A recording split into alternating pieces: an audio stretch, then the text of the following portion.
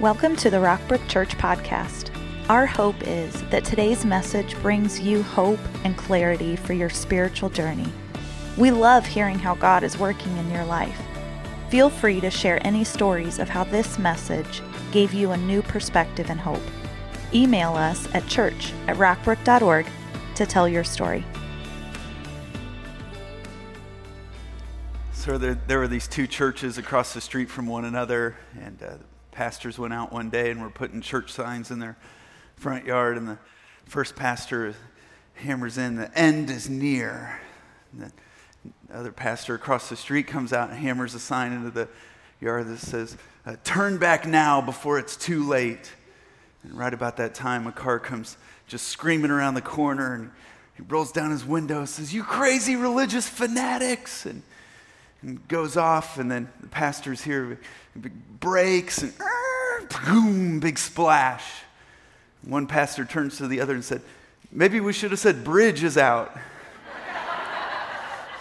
I missed you guys. I've been out a few weeks. My name's Ryland. I have the honor of pastoring here. Been gone a little bit, taking some time off, and then wife and I brought home a baby from the hospital a couple weeks ago, baby Sterling. Oh, that's nice of you guys. And so there's Sterling, there's his older brother Landry behind him giving the thumbs up. It was on one of our rare dry nights. It wasn't raining, went out for a first walk, and just love those boys so much, and just love my wife Lauren so much, admire her more and more every day. She takes such great care of us, and we're just both so thankful for our church family. Rockbrook's 22 years old this weekend. 22 years ago, we started this church in a park shelter house at the Raymore Memorial Park, and met there a couple times, and then you had to be really smart to go to Rockbrook because you had to find where we were that week, because we were at the Raymore, or we were at the Belton Elementary School, and then we were in the high school theater, and movie theater, and a hotel ballroom, reception hall, and basement of a bank one time, and community centers, and just all different places, and now we're in this warehouse now, and now, of course, we've got small groups meeting in all manner of places and homes and community centers and different places throughout the week. And it's just awesome to be a part of it. Privileged to see people coming to faith in Jesus Christ, living out His purposes for them and in their families and in their workplaces and their community and this world. So happy birthday, Rockbrook. This is your birthday song. It isn't very long.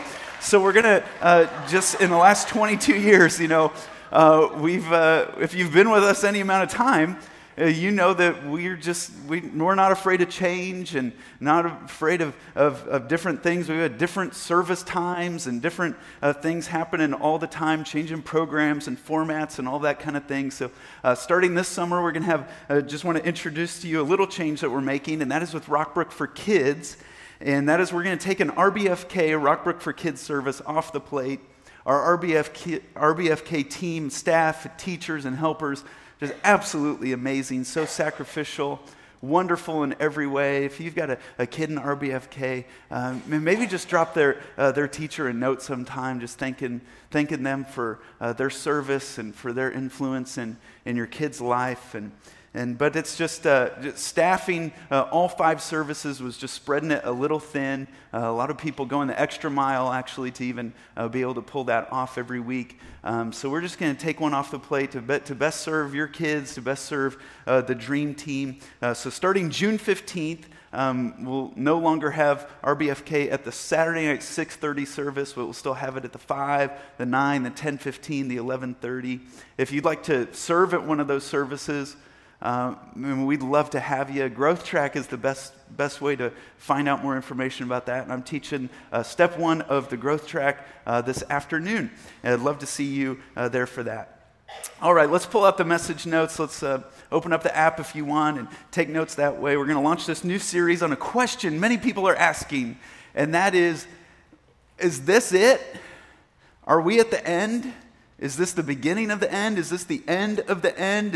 Is Jesus coming back? Are we in the last days? And this is going to be a 4-week series dealing with that question and end times in the book of Revelation. And I'd invite you, don't miss next week. I've asked Pastor Kelly to preach next week on the judgments and the crowns and rewards and what that looks like and he does an amazing job of that. I'm so thankful for his teaching on that in my life. He takes something that's complicated, it's kind of hard to understand as you read the scriptures, makes it so simple and so clear to understand.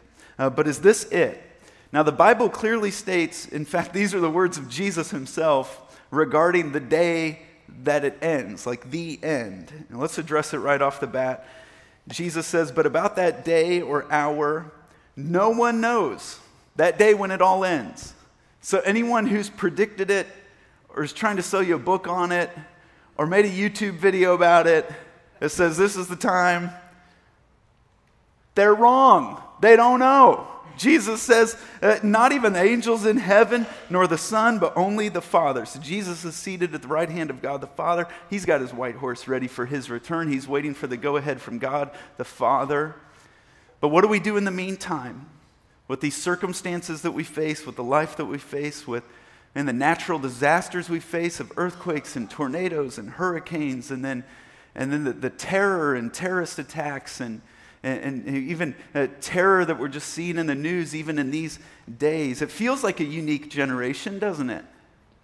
Here's our theme verse for this series. It's in 1 Chronicles. It gives a shout out to some people. I love this. They're a good example to us today. 1 Chronicles 12:32, the men of Issachar, and say this with me, understood the times and knew what Israel should do. I love that. They understood the times, but they knew what to do. It led to some life change. It led to we're going to do something differently because we understand the times. So this series is going to help us understand the times in which we live, and it will help us know what to do right now. Because we don't need to be scared. We don't need to be idle. We don't need to be confused. Okay, we need to understand that this is a unique generation, and we need to know what to do. And in fact, you may not realize this, but we preach what to do in light of Jesus coming back every week. It says every time in Scripture you see that Jesus is coming back, there's always an action step. There's always things that we should do. And so we're going to live in light of Jesus' return. In fact, one of the fundamental pillars of this church is the second coming of Christ. We have these faith statements that we've built our church on, and we talk about them in Growth Track. You can see the full list of them on our website under what we believe. But here's our faith statement about Jesus Christ. That Jesus Christ, we believe in the deity, that Jesus is God, the virgin birth, the sacrificial death that was on the cross, the bodily resurrection, that he really rose from the dead, and the present high priestly ministry of Jesus Christ. And then check this out. We believe in the personal and imminent return of Jesus Christ. So we include it in a lot of messages, do sermons on it, and you asked for it in different places. This is the first time in a little bit, though, we've done a whole series on it, and I think you're going to enjoy this series. The series on what? On the simple truth that Jesus is coming again. Some generation is going to be the end times generation. There's going to be some people alive when Jesus comes back and he returns. Let me show you a verse that truly says it, and we'll build on this simple truth. It's in Acts chapter 1. So Jesus lived for 33 years. He died on the cross. He was buried. He rose again. And for 40 days after the resurrection, he's appearing to people, to his followers, and in his resurrected body, in his glorified body. And after the 40 days after the resurrection, he ascended into heaven. And so here's what it's talking about. He says, after he said this, after he said what? The final instructions, the Great Commission. Believers around the world are united in one mission. It's the Great Commission that Jesus gave us. But after he said that, he was taken up before their very eyes, and a cloud hid him from their sight. They were looking intently up into the sky as he was going, when suddenly 2 men dressed in white stood beside them. These are angels, messengers. They said, "Men of Galilee, why do you stand here looking into the sky?" Well, it's because Jesus was just floating up into the sky. That's why we're standing here looking at the sky. They said, "This same Jesus who has been taken from you into heaven will come back in the same way you have seen him go into heaven." This happened at the top of the Mount of Olives.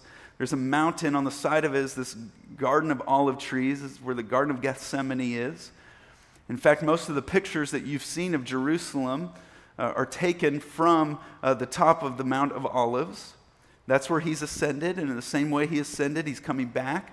We don't know the day, we don't know the hour, but the Bible gives us the season. The Bible gives us the signs of when that will happen. The Bible says a lot about it, so we won't be confused about it. Let's look at where Jesus explains it. Jesus says, I won't tell you the day or the hour, but there will be signs in the sun, moon, and the stars, so things that are going to be out of the ordinary. On the earth, nations will be in anguish and perplexity at the roaring and the tossing of the sea. People will faint from terror. So have we seen earthquakes? Have we seen tidal waves? Have we seen terror? Apprehensive of what's coming on the world. For the heavenly bodies will be shaken. At that time, they will see the Son of Man coming. So there's going to be a season where all that ramps up. All that ramps up, and Jesus will come in a cloud with power and great glory. When these things begin to take place, stand up, lift up your heads, because your redemption is drawing near. This is exciting. Lift up your heads. Look up, everybody. Look up. Your redemption is drawing near. And we could be the generation that sees it. Are we living in the last days? I'll tell you, every generation has made the case that they're the generation, that we're going to see, that they were the end times generation. And that's a healthy thought to have. Because even if we're not the end times generation, we're living in our end times. You're not going to live forever. You're in your end times. I'm not going to live forever. So at any moment, friend, any moment you could be standing before the Lord. Through death or through rapture, at any moment you could be standing before the Lord. And so we need to live like he's coming back today. And I can certainly say it's getting closer and closer. There's some unique things about our generation that other generations didn't have. It's not just that these signs that Scripture talks about are fulfilled. It's that they're all being fulfilled at the same time. That's the generation that will see the end. So I'll just give you some for instances of things that are coming together. There's so many different ones of these. Well, let's talk about 3 of them. There's room to write this in if you want to in your notes. But what's important in the end times generation is really worldwide satellite technology. Right? Reference Revelation 11. Because it's important to the end times narrative that at the very end of the tribulation, there's going to be 2 witnesses that many scholars believe are Moses and Elijah, and they're going to come back and preach, and the Antichrist and the beast are going to murder them. And their bodies are going to lay in the street for 3.5 days. And it says every nation will witness it. Every nation will see them, their bodies laying in the street. Well, how does every nation see something in live time? How do you see something on the other side of the world in live time? There's got to be some technology to make that happen to where the whole world can witness that. And it couldn't happen without this technology. For us to be here and to see something over there. Another thing interesting about our generation, if you want to write this down, is worldwide financial technology. In Revelation 13, there's this part, again, in the tribulation, where the Antichrist, in a show to make people think that he's unifying the world, bringing the world together, world peace, that people are going to get on board with a one-world currency, that everyone buys and sells in this united way. And to be able to do that, you've got to take on the mark of the beast. Maybe you've heard that term or that phrase before, but it's something on your forehead or in your hand, on your hand, that allows you to buy and sell with this one world currency. And for that to happen, there's got to be some financial technology to make that possible. And guess what we're seeing in these days? We're seeing more and more companies put microchips in people's hands to be able to do different things like that. That's on the brink of what this is talking about. The last one that we're going to see, and this one's exciting, is that there's going to be worldwide evangelism. And in Matthew 24:14, Jesus says that this word, the good news, the gospel, will be preached in all nations. Now, that's not 193 geographical boundary nations. He uses the word ethnos, and that means people groups. And there's about 17,000 people groups on the earth. And thousands and thousands and thousands of them have heard the gospel. They have a clear gospel witness. They have a part of the Bible or the whole Bible translated into their language. They have the church. But there's still a few thousand people groups on the planet that do not have a clear gospel witness. There's not someone presenting the good news in their language. They don't have any part of the Bible translated into their language. They don't have a missionary. They don't have the body of Christ, the church. And so all those people are going to be reached. And so we're passionate about these groups. In fact, when we as a church started investing in strategic missions, we decided we weren't going to spend the vast majority of your missions dollars in areas where there was already a clear gospel witness. We want to focus on the unreached areas. Only 4% of America's mission dollars are going to unreached and unengaged people groups.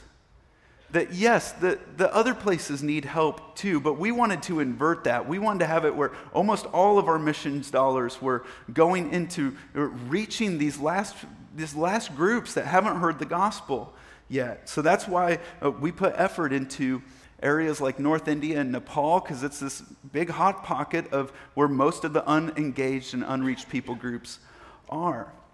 So anyway, this is interesting. Experts who study this say that in 1970, there were about 1.2 billion Christians on the planet. And then in 2019, there were about 2.4 billion Christians on the planet. In the last 50 years, it's doubled. That much has happened in the last 50 years, when in the last 1,970, it's just amazing what's going on, that their evangelism is ramping up. Christianity is growing. The gospel is growing in the world. Now, the reason why you may not think that is because in the 193 geographical boundary nations, the gospel is growing in all of them but 20. And the United States of America is one of the 20. So that may be why you don't think the gospel is growing or Christianity, but Christianity is growing. There is worldwide evangelism happening. We live in a unique generation that has limited time and incredible opportunity for global evangelism. Why am I telling you all this? To excite you, not to scare you. If you look on your outline, I just want to spend the rest of our time really in an amazing passage of Scripture that maybe you haven't been inspired by a passage of Scripture in a while, or just kind of led up by something in the Bible. Today may be your day. I'd just like to take a moment and look at this passage from the end of 1 Thessalonians 4, going into chapter 5. And this is in the New Testament. The Apostle Paul is writing to the church. And let's just walk through those, read those whole verses, and then we'll go back to the top and break them down and kind of flesh them out and talk about it. But just follow along with me here. 1 Thessalonians 4, starting in verse 15, says, "According to the Lord's word, we tell you that we who are still alive, who are left until the coming of the Lord, will certainly not precede those who have fallen asleep. For the Lord himself will come down from heaven with a loud command, with the voice of the archangel, and with the trumpet call of God. And the dead in Christ will rise first. After that, we who are still alive and are left will be caught up together with them in the clouds to meet the Lord in the air. And so we will be with the Lord forever. Therefore, encourage one another with these words. Now, brothers and sisters, about times and dates we do not need to write to you, for you know very well that the day of the Lord will come like a thief in the night.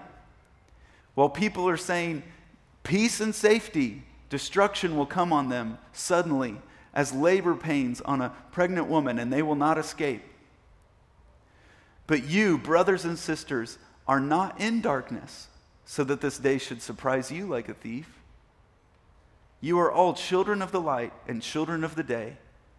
We do not belong to the night or to the darkness, so then let us not be like others who are asleep, but let us be awake and sober. You know what this passage of Scripture teaches me? I think there's really three big themes that we need to be reminded of today about Jesus' return.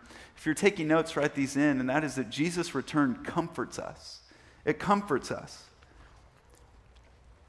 How many would say with me that earth stinks? It does. In fact, we probably all agree on that. And what's fascinating about that is we live in the best earth has to offer. We live in the heartland of America. And even then, we'd still say, this ain't good enough. This is broken. Something's not right. This stinks. And life on earth will let us down. It will. It's not about the here and now. In fact, look at this passage again. According to the Lord's word, we tell you that we who are still alive, who are left until the coming of the Lord, will certainly not precede those who have fallen asleep. What does that mean? Well, Paul, he doesn't even use the word dead here. He uses the word asleep because Jesus has conquered death. And it's saying that those who have died first are going to get caught up with him. For the Lord himself will come down from heaven with a loud command, with the voice of the archangel, with the trumpet call of God, and the dead in Christ will rise first. After that, we who are still alive and are left will be caught up. And this means to snatch suddenly. That there's going to be, before the wrath of God is poured out, he's going to snatch us out. And so we call it the rapture. The word rapture isn't in the Bible. It's taken from a Latin word that's translating these words to be caught up or taken away. The truth of it is absolutely in Scripture that there will be a rapture. There's going to be a taking away of the church, the body of Christ, believers. They're going to be caught up, snatched away. And you're going to have these moments where you're reunited with everyone, that we're reunited together with them in the clouds to meet the Lord in the air. And so we will be with the Lord forever. Therefore what? Therefore what? Encourage one another with these words. Not scare one another. Not criticize one another. Encourage one another. And what I've just observed is that many people, when they start thinking about these truths, these doctrines, these scriptures, the second coming of Christ and the end and Revelation and Armageddon and all those things, that sometimes what can happen is that it causes people to become more inwardly focused. It causes people to become more stingy, maybe more upset with the condition of the world. They become maybe a little bit meaner. They become grumpier. But that's not, this is meant to encourage us. It's not meant to make us afraid. That yes, this should strike the fear of God in you a little bit. If it doesn't, something's wrong. But what does a healthy fear of God mean? The Bible says that the fear of God is the beginning of wisdom, that the fear of the Lord is going to result in an outpouring of His Spirit. And God has not given us a spirit of fear, but He's given us a spirit of power and love and a sound mind. That the fruit of the Spirit is love, joy, peace, patience, goodness, kindness, gentleness, self-control. Grumpy ain't a fruit of the Spirit, everybody. That's bad grammar, but it's good preaching.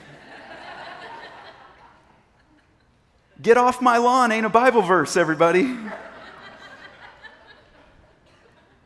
This is meant to comfort us. It's meant to encourage us. It's meant that we're going to be more confident in our faith in God, that we're going to be more bold in the love and the truth and the good news of God, that this is going to make us more generous, not more stingy. It's going to cause us to leave a greater legacy. So let's be encouraged. Let's be comforted. Let's let this cause us to look up and to see what we're living for. To stop expecting that everything is going to work out here. Not everything is going to work out on earth. It's not. Not everything with your life and your health and your kid and everything else. We're not living for here. But there is a truth that Jesus is coming back. There is a truth that He will make all things new. So be comforted. Be encouraged. Jesus' return comforts us, but Jesus' return, it also prepares us. Write that in. It prepares us. It's just amazing. God just didn't want you to be in the dark about what would happen in the end. Just throw some numbers at you here. There's over 300 references in the New Testament about Jesus Christ's return. There's 260 chapters in the New Testament. 216 of those reference Jesus' return in the end. And there's 27 books in the New Testament. 23 of those books reference the return of Christ. Why? Because God set it up that you wouldn't be reading Scripture for very long without being reminded of his return, of his coming back. And it should embolden us. We should be prepared for it. 1 Thessalonians 5 says, "Now, brothers and sisters, about times and dates we don't need to write to you, so we don't know. Let's not waste a bunch of time trying to nail down a time. Let's not sit in small group and try to come up with a time and all of those things. No, for you know very well that the Lord will come like a thief in the night." So the thief doesn't knock on your door today and say, "Hey, I'm coming back at 2 a.m. tonight." No, it's a surprise. You don't know when it's coming. While people, non-Christians, are saying peace and safety. So these are unbelievers. These are unbelievers who say, "I don't have to worry about that. Got plenty of time. I don't know about all that." They're saying peace and safety, no worries. It says destruction will come on them suddenly as labor pains on a pregnant woman, and they will not escape. And let me tell you, I know what this verse is talking about because I was just living with someone who's having some labor pains. And it caused me to prepare, caused me to live a little differently. A few weeks ago, I wanted to drive to Tulsa and go to a concert, but then I was sitting at dinner with my wife, and out of nowhere, she goes, "Ooh, what's happening? Labor pains. Something's coming. Something's happening. Something's changing. I got to prepare. I haven't packed my bag yet. Got to go pack my bag. We got to get ready for this." Sitting watching a movie. I don't know where. Ooh, labor pains. It's what we're seeing in the world. That these disasters, this terror, these different things. It's saying, "Hey, come on, get prepared. Come on, just think about this differently. Something's coming. Something's happening. It causes you to live differently. The earth is going through labor pains. But you, brothers and sisters, are not in darkness so that this day should surprise you like a thief." While there's many who are shocked, they're going to be shocked when this happens, you won't be shocked. That's why I'm bringing you this series, because how you live matters. What you prioritize matters. What you stand for matters. How you live matters. How you think matters. What you believe about God and the Bible and truth matters. Here's the third one. So Jesus' return prepares us, but Jesus' return, number 3, focuses us. Focuses us. Write that in and look at this passage. "You are all children of the light and children of the day. We do not belong to the night or to the darkness. So then let us not be like others who are asleep, but let us be awake and sober." Those two words, awake and sober, have just captured me the last few days. Awake and sober. Let's be awake. What does that mean? What's he saying? He's saying too many people are sleepwalking their way through life. They're following their feelings. They're following just the different trends, whatever culture they're in, whatever group they're a part of. They're just sleepwalking their way through life. And he says in the end, there's going to be many who they don't think it matters, and they'll get on board with anything. And put this chip in my hand. Let's follow that. Let's sign this. Let's follow this person. Let's do this thing. No worries. He says, "Come on, wake up. This is a wake-up call. You got to be awake." He says the second word, he says, "You got to be sober." What does that mean? That doesn't mean somber. That doesn't mean mean. It means clear-headed. It means sound judgment. It means, come on, let's be focused. Let's not have too many things going on in our mind. Let's not have anything in our life, in our body, in our mind that's obstructing that's our judgment or how we see. Let's be clear-headed. Let's be awake, and let's be sober. Let's be focused. Let's not have our mind on too many different things. Are we living in the last days? Well, yeah. You're living in yours. And I'm living in mine. And some generation is going to be the generation that sees Christ's return. At any moment, you could be standing before God. Through death, through rapture, at any moment you are standing before God. Are you comforted? Are you prepared? Are you focused? So what should we do? Let me just give you four quick things. Four quick things, you can write these in. Let's live for heaven. Well, live for heaven, not for earth. Don't get too distracted with here. Keep your eyes on the prize, everybody. Keep your eyes on where you're going to spend eternity, not where you're going to spend just a little sliver of your life.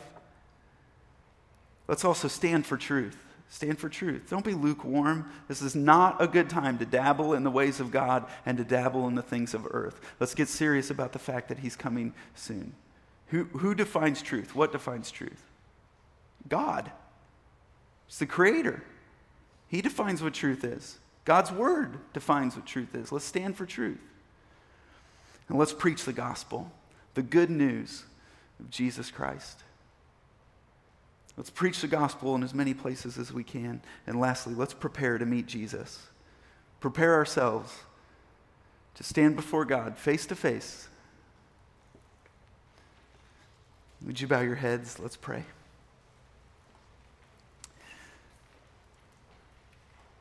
Oh, Heavenly Father, we want to be prepared for this great day where you are coming again. But God, in the meantime, for whatever time that is, I pray that you would help us to do the best that we can to reach as many people as we can for you. Let's be more focused on others than we ever have been before, so we can make a difference for your name's sake, for your kingdom.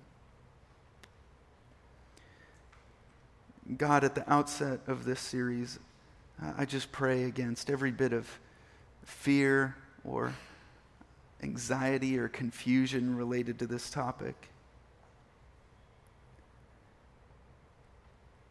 But God, we do want to have a healthy fear of you that leads us to worship, that leads us to awe, that leads us to living righteously, to following you. But God, we know that you want us to be encouraged and comforted, not anxious. You want us to be prepared and focused. Thank you, God, for your word. It just brings life to us today. And church, there with your head bowed, I just invite you to pause for a moment. And if you don't have the confidence that you are saved, and if you don't have the confidence that you're going to be on God's side when he returns, I just invite you right now to repent of your sins, to give Jesus your life,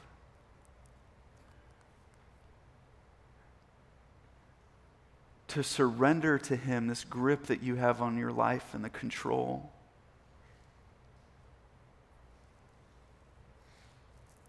The Bible is very clear that if you confess with your mouth that Jesus is Lord, that if you believe in your heart God raised him from the dead, you will be saved. It means you put your faith in him. You're letting him direct your life. And you know if you have a right relationship with God or not. But I want to give you an opportunity today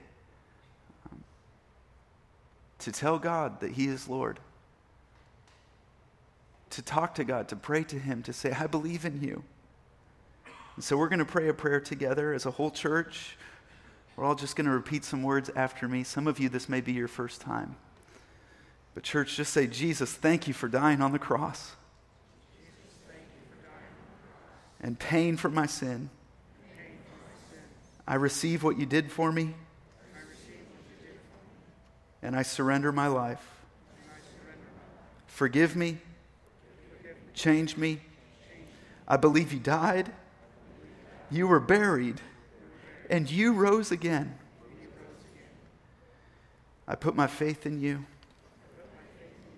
And it's in Jesus' name I pray. Amen. Thanks for joining us today. We would love for you to get connected to what's going on at Rockbrook Church. Visit us online at rockbrook.org for service times, small group information, and other ways you can discover your purpose here on earth.